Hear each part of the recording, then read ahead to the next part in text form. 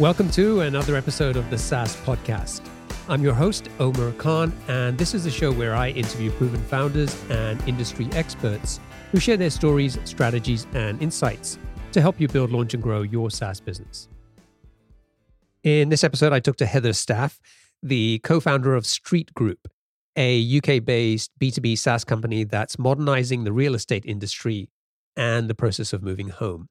Heather and her co-founder and brother, Tom, founded the business in 2016. When Tom realized how much manual work his father was doing to run his real estate agency in the UK, he decided to build a software solution. The only problem was that Tom didn't know how to code. So he bought a book to teach himself PHP and started figuring out how to build a solution. What Tom created for his dad was pretty basic, but it made a huge difference to the business and saved his father a ton of time. After seeing what Tom had built, Heather decided to join him and see if they could sell the product to other real estate agents in their area. Today, their business does over $9 million in annual recurring revenue, and they have a team of 85 people, and the business is 100% bootstrapped. In this interview, you'll learn how Heather and Tom went from zero to over $800K in monthly recurring revenue, some big mistakes they made along the way, what Heather would do differently if they were starting over today, and why they chose not to raise funding and bootstrap the business instead. So I hope you enjoy it. Heather, welcome to the show. Hi, thanks for having me. Do you have a favorite quote, something that inspires or motivates you or just gets you out of bed that you can share with us? Yeah, I think one of my favorites is actually from Ray Dalio, where he says, in order to be successful, you have to, be an independent thinker and bet against the consensus, if that makes sense. And that's something that's always sort of resonated with us, because when we started the business, a lot of people said, "What are you doing? It doesn't make any sense to me." And I think you have to back yourself, thinking, "Yeah, okay, we might be in the minority, but independently think, and you'll hopefully strike success." So tell us about the Street Group. What does the business do? Because it's not just one product. Who are the products for? And what's the main problem that you're helping to solve? Okay, so in Street Group, we've got three main products. We've got two prospecting products. So we build tech for estate agents in the UK. So prospecting is basically a marketing tool. So it's tech to help them market themselves. And then we have a CRM or estate agency software, which is called streets.co.uk. So we have the prospecting systems, which are Spectre Sales and Spectre Lettings. And then we have streets.co.uk, which is the CRM. And can you give us a sense of the size of the business? What are you doing in terms of revenue? What's the size of the team? Yeah, sure. So we're doing just over 600K MRR at the moment, actually slightly higher across the group now. So probably closer to 650. And we've got 85 people at the moment, with quite a few in the pipeline due to join soon. The 600K MRR is pounds. That's pounds, yeah. So let me just do my quick conversion. That's about 800,000 in US dollars. The interesting thing is that you founded this business with your brother, Tom, and you basically put no money into this to get started. So tell us about, how did you come up with the idea for this business? And then how did you go about getting started? Okay, cool. So yeah, me and Tom are brother and sister. And I guess the first thing to say is that both of our parents had their own, and one of them still does have, their own estate agency businesses. So we sort of grew up, had our entire childhood surrounded by estate agents, basically, or real estate agents, you call them in the US. So we knew the industry inside out. I'd spent every summer when I was a kid and, through university working in my mum and dad's businesses. And I sort of followed a different path and ended up going to work for KPMG for 10 or so years. Whereas Tom was always, he set up various businesses and did a few things. And Tom spent some time in my dad's business doing some consultancy work for him to try to implement tech to get them, basically into the 21st century.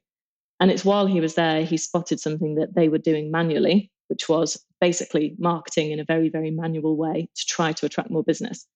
And in a nutshell, Tom thought, I'm pretty sure I could develop this into a product. So he spent his evenings essentially teaching himself to code and built what is now Spectre, which is the prospecting tool. And he built that tool himself in his evenings. And one Christmas, I was home for Christmas and he showed me what he's built. And I thought, oh my God, that's brilliant. That's absolutely brilliant. It's going to save hours of somebody's time every day. And I was like, yeah, can I come on board? I think this is going to be huge. So Tom was like, yeah, okay, let's do it. And as you can imagine, everybody in our lives were a bit like, you built what? For who? To do what? But it was brilliant and it worked. And we obviously had the luxury of being able to test it in our dad's business. And we knew it was generating him instructions. And that's what matters for estate agents, tech that works, easy to use, that generates them more business. Had Tom built anything before? This was the first time he decided to go out and learn to code and build a product? Yeah, he's just got one of those brains. He just bought a PHP textbook and thought, I'll give it a go, and did it. And I mean, he looks back now and he jokes about how awful it is. And, it's now been essentially rebuilt. I'm not sure there's much of his code left, but he did do it and it worked. And it was a very simple system, but it generated results. How long did it take him to build that first version of the product? And what was the experience when he started using it with your dad's business? Was this like something that immediately, I mean, if it automated what they were doing manually, there were some benefits there. But I'm trying to figure out at what point did this become, oh, here's a tool for dad to run his business better, to, wait a minute, there's a business opportunity here.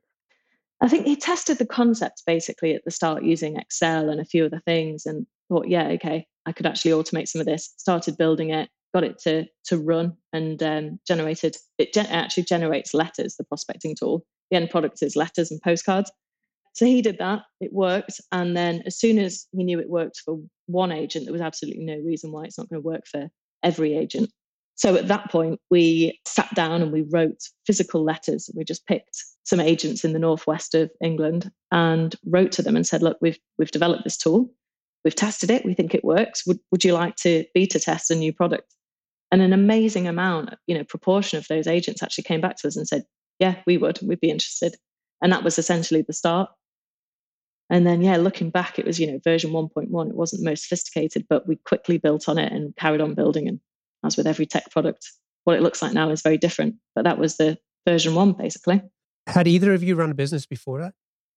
Tom had run an inventory business, which is related to the property industry. So he'd been doing that for a few years. And we both set up sort of little businesses whilst we were at university, but nothing particularly serious. So this was the first one where it really took off. Now, most founders, when they build a product like this and they're thinking about how to go and get their initial customers, some of them are going to build a landing page and try to get Google Ads to drive some traffic there, or they're going to build an email list and try to do cold outreach or a whole bunch of other things.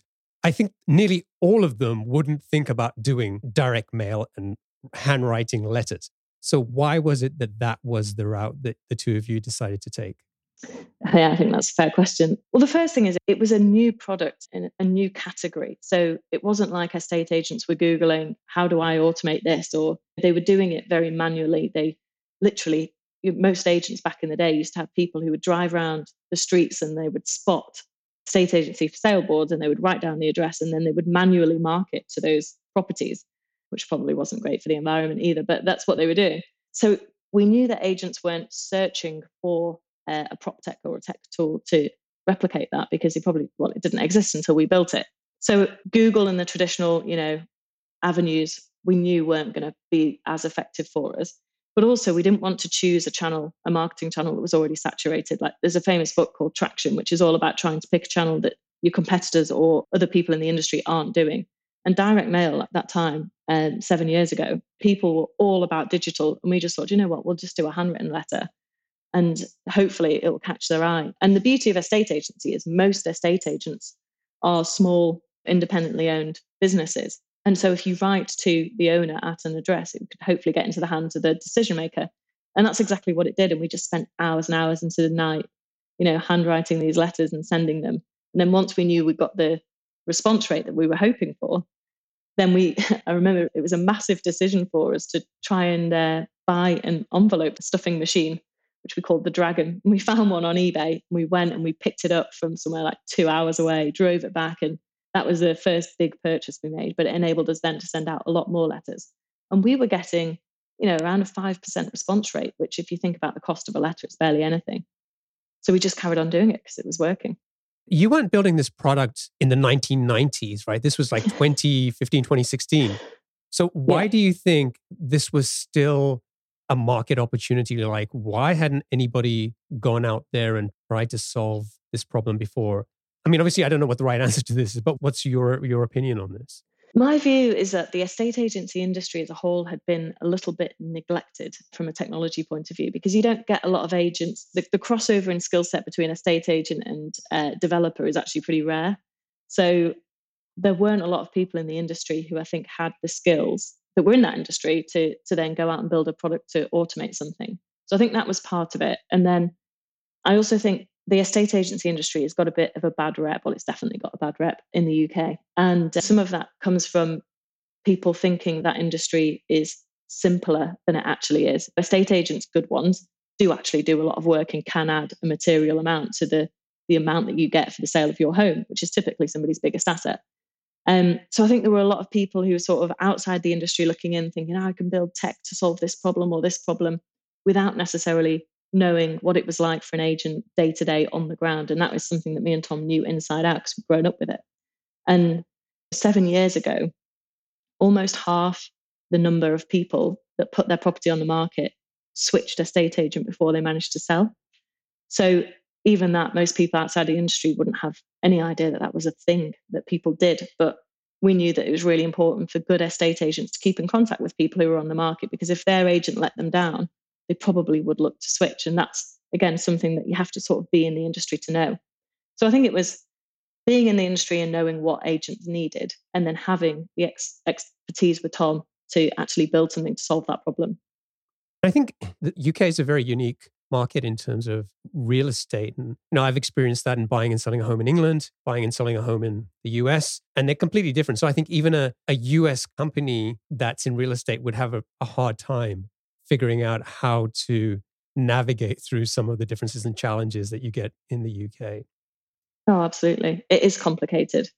And you do want somebody who knows what they're doing to manage that for you, would be my advice. So once you got this response from these handwritten letters that you were then using this dragon to send them out, what would you do next? So somebody replies and says, yeah, I'm interested. How many people did you start getting to beta test the product? Did you charge them right away or let them use it for free? What was that process that you went through? No, we charged them straight away, and we were actually really expensive, because what we did, so we went out and the first few we met them face to face and we sat down with them because they were all near where we were based at the time. So we sat down and we'd show them the product, and then you could visibly see them getting excited about it. And you'd walk out, and I remember the first one I ever did was actually in London, and I walked out and I'd never felt so happy. And, when you build something and somebody's excited looking at it.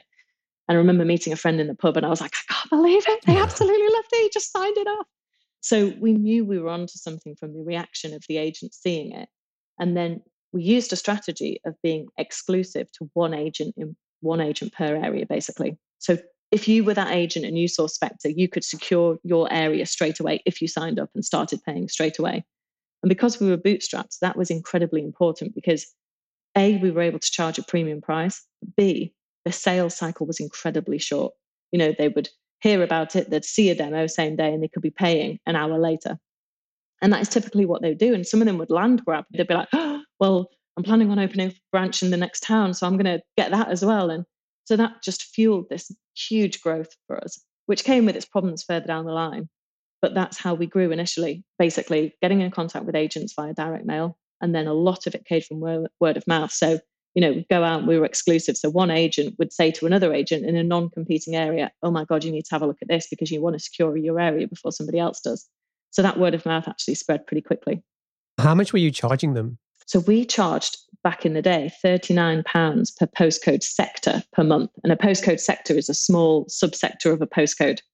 So a typical agent would have probably 10 or more sectors. So you'd be looking at £390-ish a month for them to secure their area. And that was 7 years ago.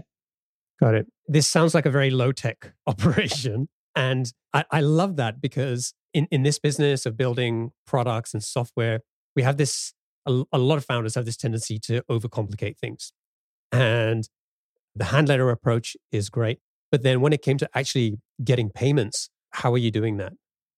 Well, yeah, I guess in one way you could say we were low tech with our marketing, but in everything else, we employed every bit of tech you can imagine. So we automated everything we could from a back office point of view. We obviously used things like Xero. From day dot, we integrated with Go Cardless. So everything was paid by direct debit. So When the agents signed up, they signed up to a direct debit. The payment was taken automatically. They paid monthly in advance, which again, from a bootstrapping point of view, funded everything because payment in advance meant we could fund the growth.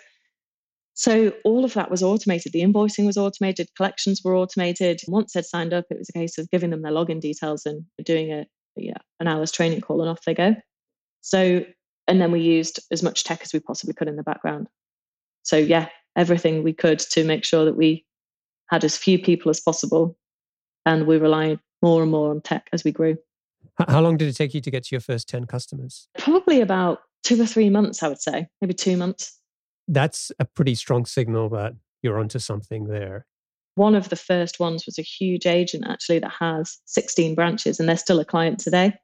And we'll never forget that because he took a massive gamble on us for such a big company. So we've tried to look after him ever since. Okay, so you got to your 10 customers. You've been taking this manual approach with your marketing. The product's clearly resonating with people. You're getting a good response rate. Did you just keep doing more of the same to get to 50, 100 customers? Was it as straightforward as what you experienced with the first 10? What did that trajectory look like as you went beyond the first 10 customers? We carried on doing direct mail. We always have. We still do to this day, but we did branch out into different things. So we started doing industry e-shots through the industry press. We went to the trade shows and exhibited, and we went for very, very different type of branding than every other company at the time. So we really stood out. We were dark branding with, well, we called Spectre, which was before the James Bond film, but people associated that. I don't know if it's a good or a bad thing. We did get a cease and desist letter from MGM at one point. Wow. Thankfully we won that. So it is our registered Really? trademark now. Yeah. That's awesome. Yeah, only because, here's a tip, we had business insurance that covered our legal fees to fight that. So thankfully we were covered and we fought it and we won. So yeah, we can use Spectre. But yeah, so we did the usual thing. So trade shows, industry e-shots, cold emailing, cold calling, not that much cold calling to be honest, but we did a bit of it. I walked into some branches sometimes and just said, hey, can I talk to you about a product we've built? And that worked. So we did a little bit of everything. And then as we got a little bit more sophisticated, one of the most successful marketing campaigns we did was actually we sent boxes to agents' branches. And inside the box, it said the game has changed. And then there was a poker chip, and the poker chip had a unique number on. And we said, head to this and enter in your poker chip number. So they did. And then there was a bespoke page for them. And we'd linked it all up to the areas so they could see all this really great detailed data about properties on the market in their area, and it's personal to them with their competitors and all this. And it was just like, and that worked really well. We used a marketing company actually who came up with us and came up with that idea for us, and that did get an enormous response. So today you're doing, what did we say, about 800K US, so over 9 million ARR. How long did it take you to get to your first million from when you launched the product? Good question. Probably a couple of years, I would say. We grew very, very quickly with the exclusivity and the premium price, but after about a year and a half, we reached saturation pretty quickly in terms of, it was inevitable and it funded the rapid growth and got us out there in the market. But there came a point where we were like, oh my God, we've now got competitors or copycats coming into the market. And we really are punishing ourselves here because we've limited our growth. So we had to make the really painful decision to get rid of the exclusivity, drop our prices, and communicate that to our clients, which obviously was not fun at the time, but had to be done. And we did it in the best way we could, gave them loads of advance warning, said, this is how much your invoicing is going to come down. This is why we're doing it. And we were really transparent about it. We said, there's other people coming into the market trying to do what we're doing. So the exclusivity that we're offering you is only really exclusivity with us, where there are other products out there, and explained everything and gave them enough warning as possible. And we only lost one client off the back of it.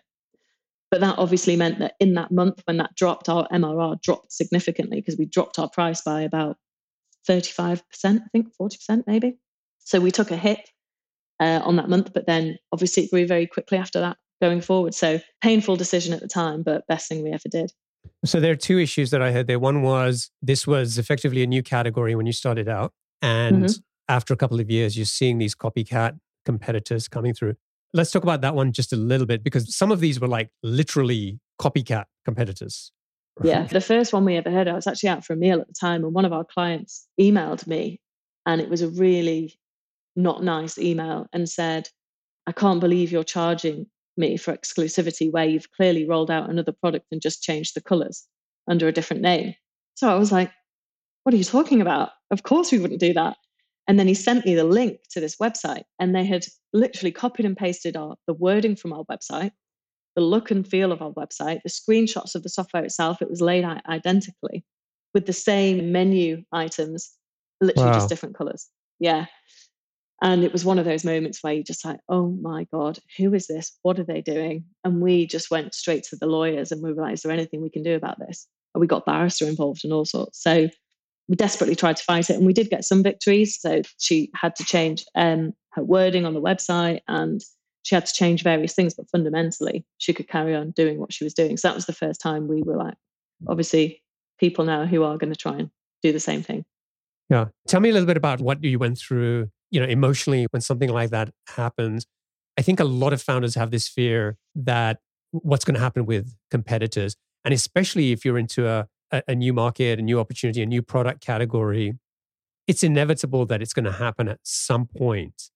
But when it happens, it's still not a very pleasant experience.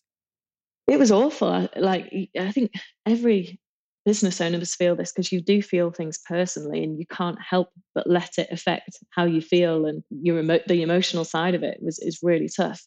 I mean, there was two things with that. Firstly, I thought, oh my God, our clients are going to think that this is what we're doing, because that was the first instance that we'd heard about this other website. And I was thinking, oh my God, I really hope people don't think that is what we are doing, and that we lack the integrity of actually doing that. Because we'd actually had approaches by that time from other companies who said, look, I'll just buy the data from you, but I'll buy it with my mortgage arm. So you're not selling it to other estate agents, and you can just get it around it that way. And I'd said, well, no, because that's not what we're about. And I understand what you're saying. And technically, yes, we could do that, but that's not who we are. And I remember his exact words, and he said, fine, but I think you're being frankly uncommercial. And to this day, I remember it, because I was like, yeah, but at least I'm acting with, integrity and whatever. And then this happened, and I thought, oh my God, this is major, and you can't help but feel it.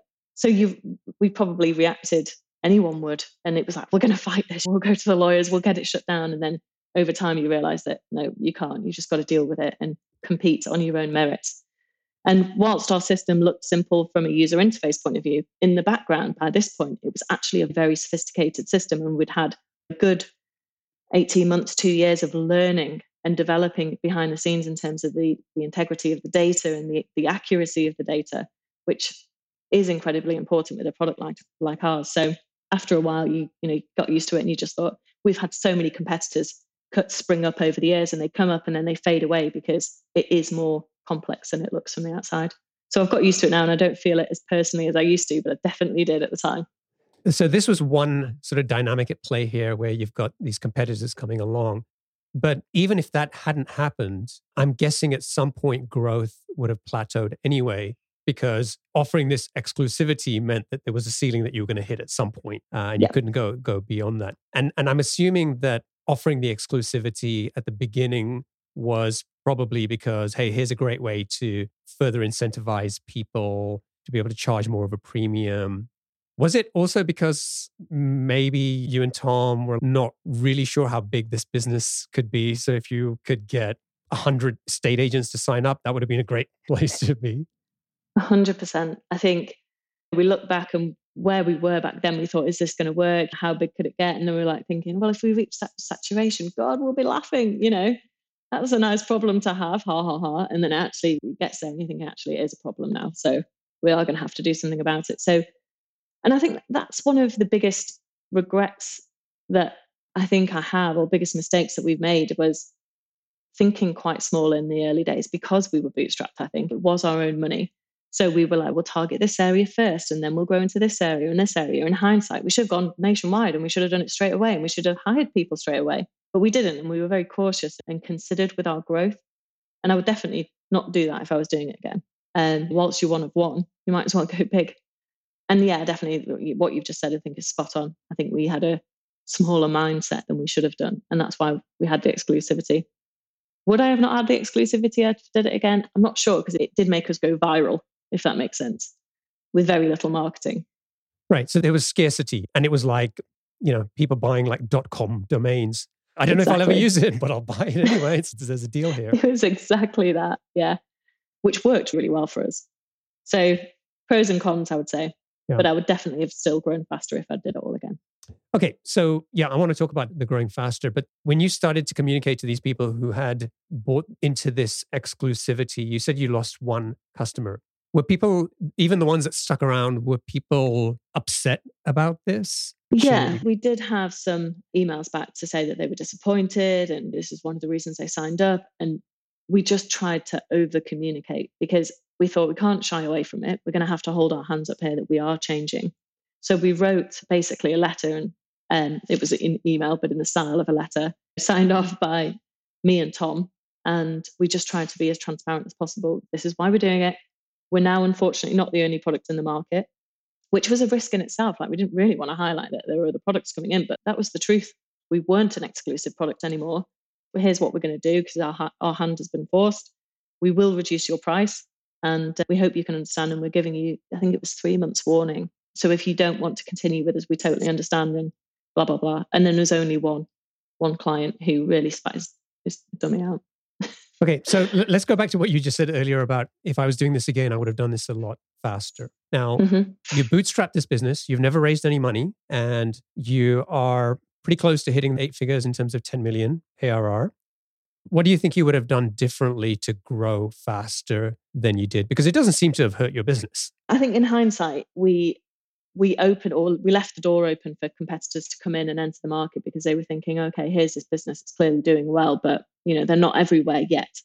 And that's probably quite appealing to people on the sidelines who were looking in. Whereas if we had have grown faster and would have just gone for it, recruited faster, spent more marketing, stopped hand signing letters and just done it, I think we could have tied up the market a lot quicker and made it more difficult, because there are certain things where people talk about the moat that you get in certain things. And one of those things for us is that the end product of Spectre, the prospecting tool, is physical letters and postcards. More letters and postcards that we send, the better the postage rates we get.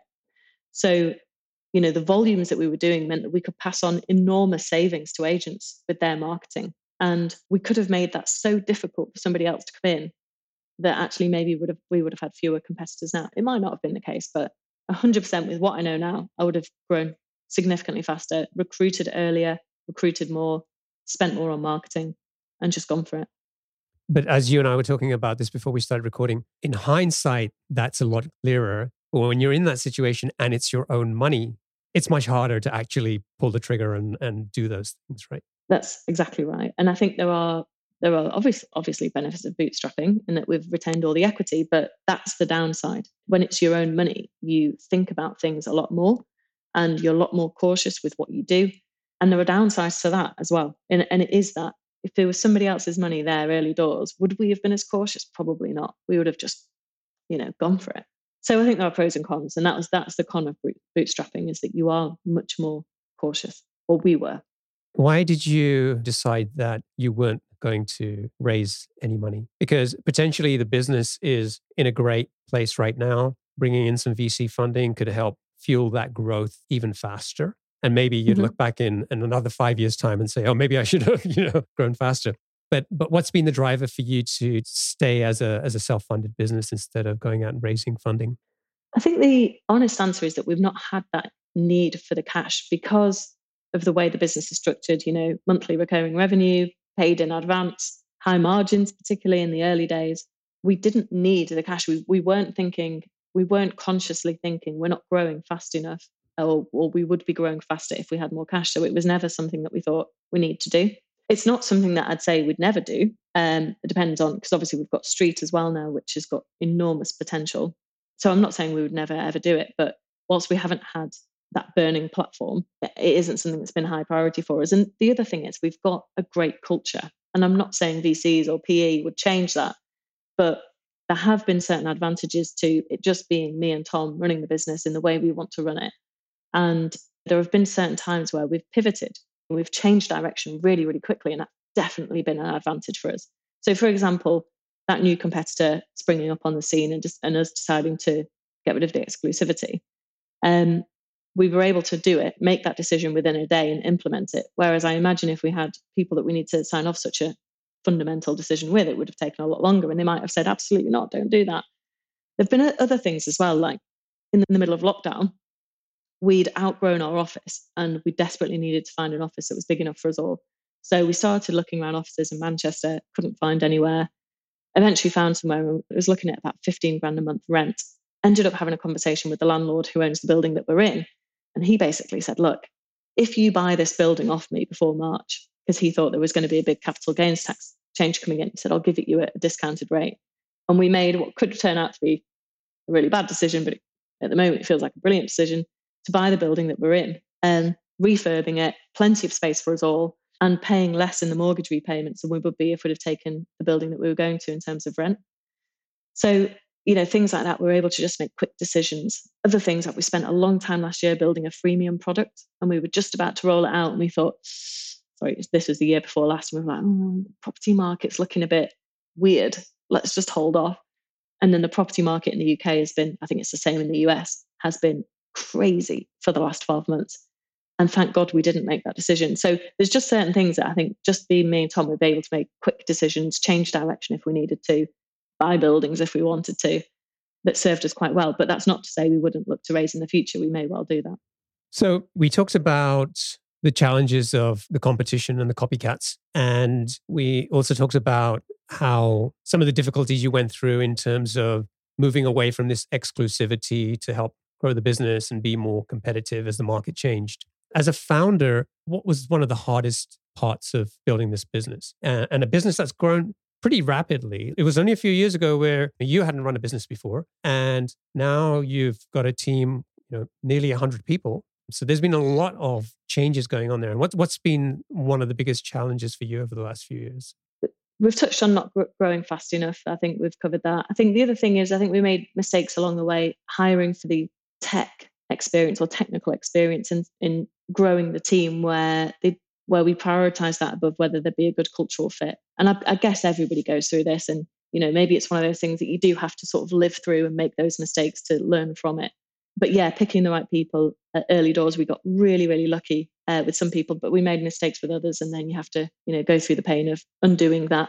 I think the emotional ups and downs for any founder is always, the highs and the lows are amazing. Well, the highs are amazing. The lows, are painful when it's your own business, and things like copycats coming up and competitors entering the market. You just have to get used to it. But every time you do feel it a little bit. I'd say those are the hardest things. So one other question in terms of product strategy, we often hear founders focus, the one thing, all of that stuff, and you guys decided we're going to build effectively 3 products. So one, why do that? Why not focus on one thing? And then secondly, why are they even marketed as 3 products? Why isn't it just one Uber product that does all of the things that you offer today? Yeah, I think that's a really valid question. And I think, truthfully, we have made mistakes with certain things here because Spectre grew and it grew really quickly. And the first product that we then the second product we started to make with Spectre Letting. So the first product was all to do with the sales market. And then one of our biggest clients, in fact, the biggest client we had at the time, and a very well-known top end of the market estate agent, said to us, why have you only built this for sales? We want it for our lettings team. And we feel like lettings is always like the forgotten child of estate agency, and we'll help you build it if you build it. So they forced our hand with that one because they offered us a time with their director of lettings to shape what this product would look like. And so that's how the second product, Spectre Lettings, came into being. And that, again, one of the best things we've ever done because it's a different market. We had the sales market, and then we developed this product for the lettings market with the help from one of the best agents in the country, and that worked very well. So that was natural. But we did make other mistakes. We made the mistake of trying to launch a product into a different industry because we had this data that we knew was really valuable, and we were only selling it to estate agents, basically. Whereas we thought, actually, there's loads of other industries that would get enormous value from this. So we set up this new product. We had a different name. We hired different people. And it just didn't work anywhere near as well. Massive diversion of our time, massive distraction, and waste of time, ultimately. So we did make mistakes along the way as well. Then we did another product called Hello Again, which was all about helping agents keep in contact with their past purchasers. So getting repeat business, basically. Launched that, should have been massive. It was a brilliant product and it worked really, really well, but just didn't grow anywhere near as how we expected it to. So we then made the decision to move that product into Spectre Sales and just have it as a new feature in Spectre Sales. But again, if we'd have done that from the off, we'd have saved a lot of time, marketing effort, expense, admin, blah, blah, blah. So we did make mistakes. But then one of the biggest things that we basically in this industry, there's lots of little prop tech suppliers that have, grown up in the last 10 years that are solving niche independent problems for estate agents. And Spectre is one of those things. But over time, and this is almost from day one, me and Tom were getting increasingly frustrated that there was no one or innovating in the space of the software that they're actually using to run their business on a day-to-day basis. And that's when we made the decision to start to build Street, which was an enormous investment. It took us 3 years. This is another benefit of bootstrapping, by the way, because if we'd have gone to a VC or a PE and said, hey, we've got this product, it's doing really well, it's growing really fast, but actually what we want to do is sink 3 years into building a new product that's going to cost us millions of pounds. Can we do that? That I imagine most of them would have been like, no, absolutely not. Stick to what you're doing. But we just saw that the future was that somebody has got to take this space and build a product that's fit for today and tomorrow. And if you looked at the incumbents, they hadn't innovated for a long time. So we made that decision. We started to build street.co.uk for agents, which makes them incredibly more efficient. It's modern technology with an open API, so it can plug into all the other prop tech suppliers if we want. But crucially, it also has an interface for the consumer. So it makes moving a lot easier for home movers as well as for estate agents. So you can log in, you can do the things and see the things that you would want to do when you're moving house, which, let's face it, is quite a daunting prospect for most people because it's a big thing. So actually having some transparency and help and guidance through that process and being able to do things online is, I don't want to say a game changer because it's overused, but it is a game changer for this industry because it's not been done before.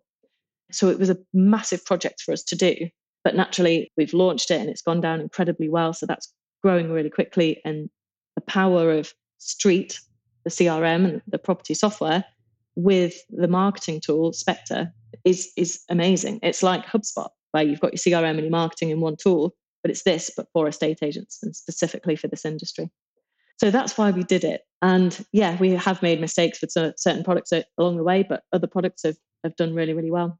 And I think it goes back to where we started this conversation, which was where you said this idea of being an independent thinker, that sometimes not following conventional wisdom and instead following your intuition or your gut on what you believe is the right opportunity. Even if everybody tells you you're crazy or what the hell are you doing, maybe that's often the right way forward. But it's always hard to innovate if we're just doing what everybody else is doing.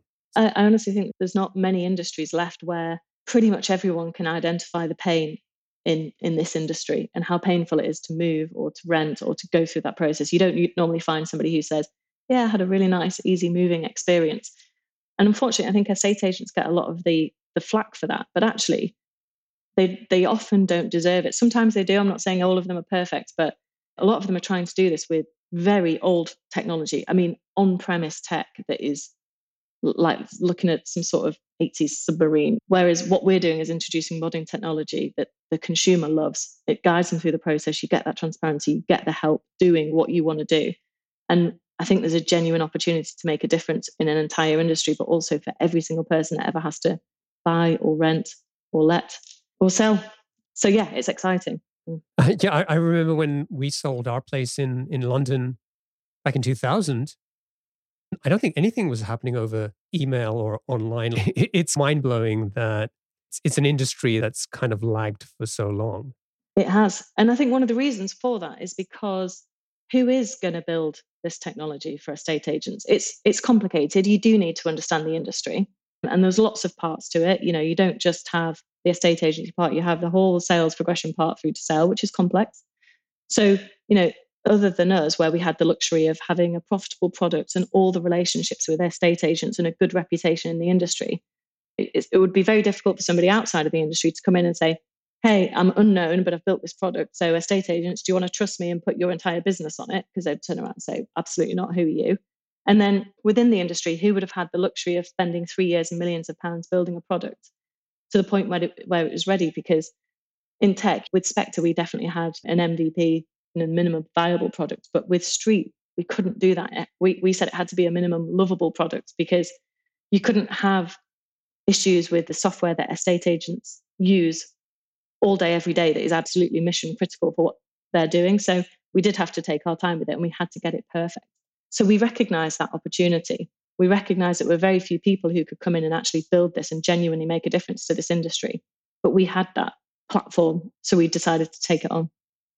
Awesome. And on that note, I think we should wrap up and get onto the lightning round.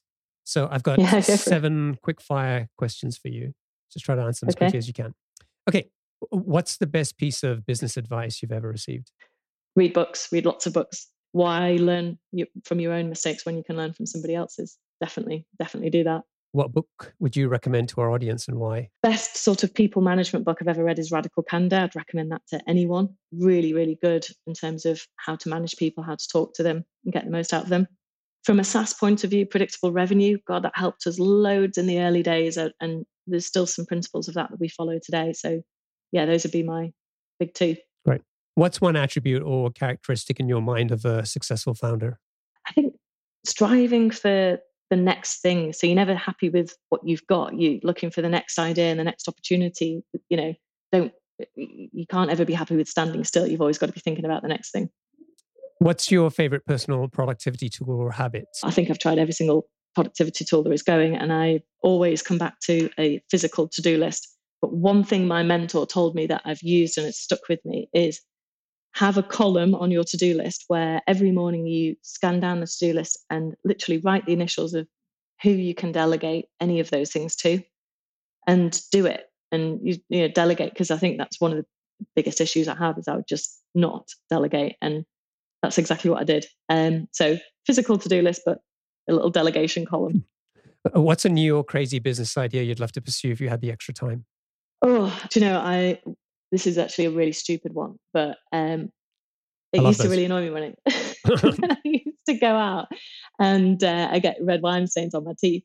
So I started doing some research into, could I come up with a product that would get rid of tannin stains on your teeth?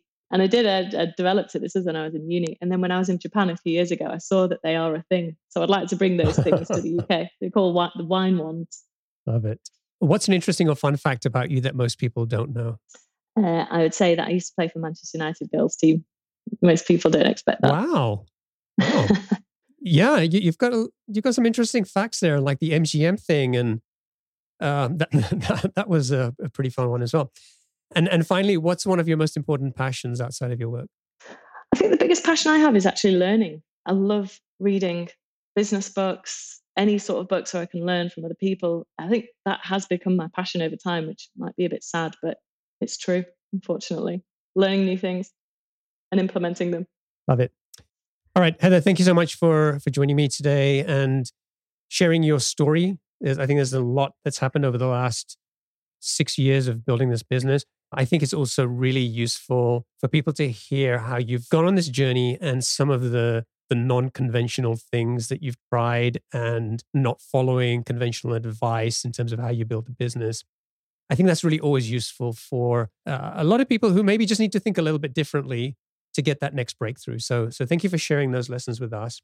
If people want to find out more about Street Group and all your products, they can go to streetgroup.co.uk. Is that the best place to send people to? Yeah, and you can see all of our products from there. Great. And if folks want to get in touch with you, what's the best way for them to do that? Just Heather at street.co.uk. Wonderful.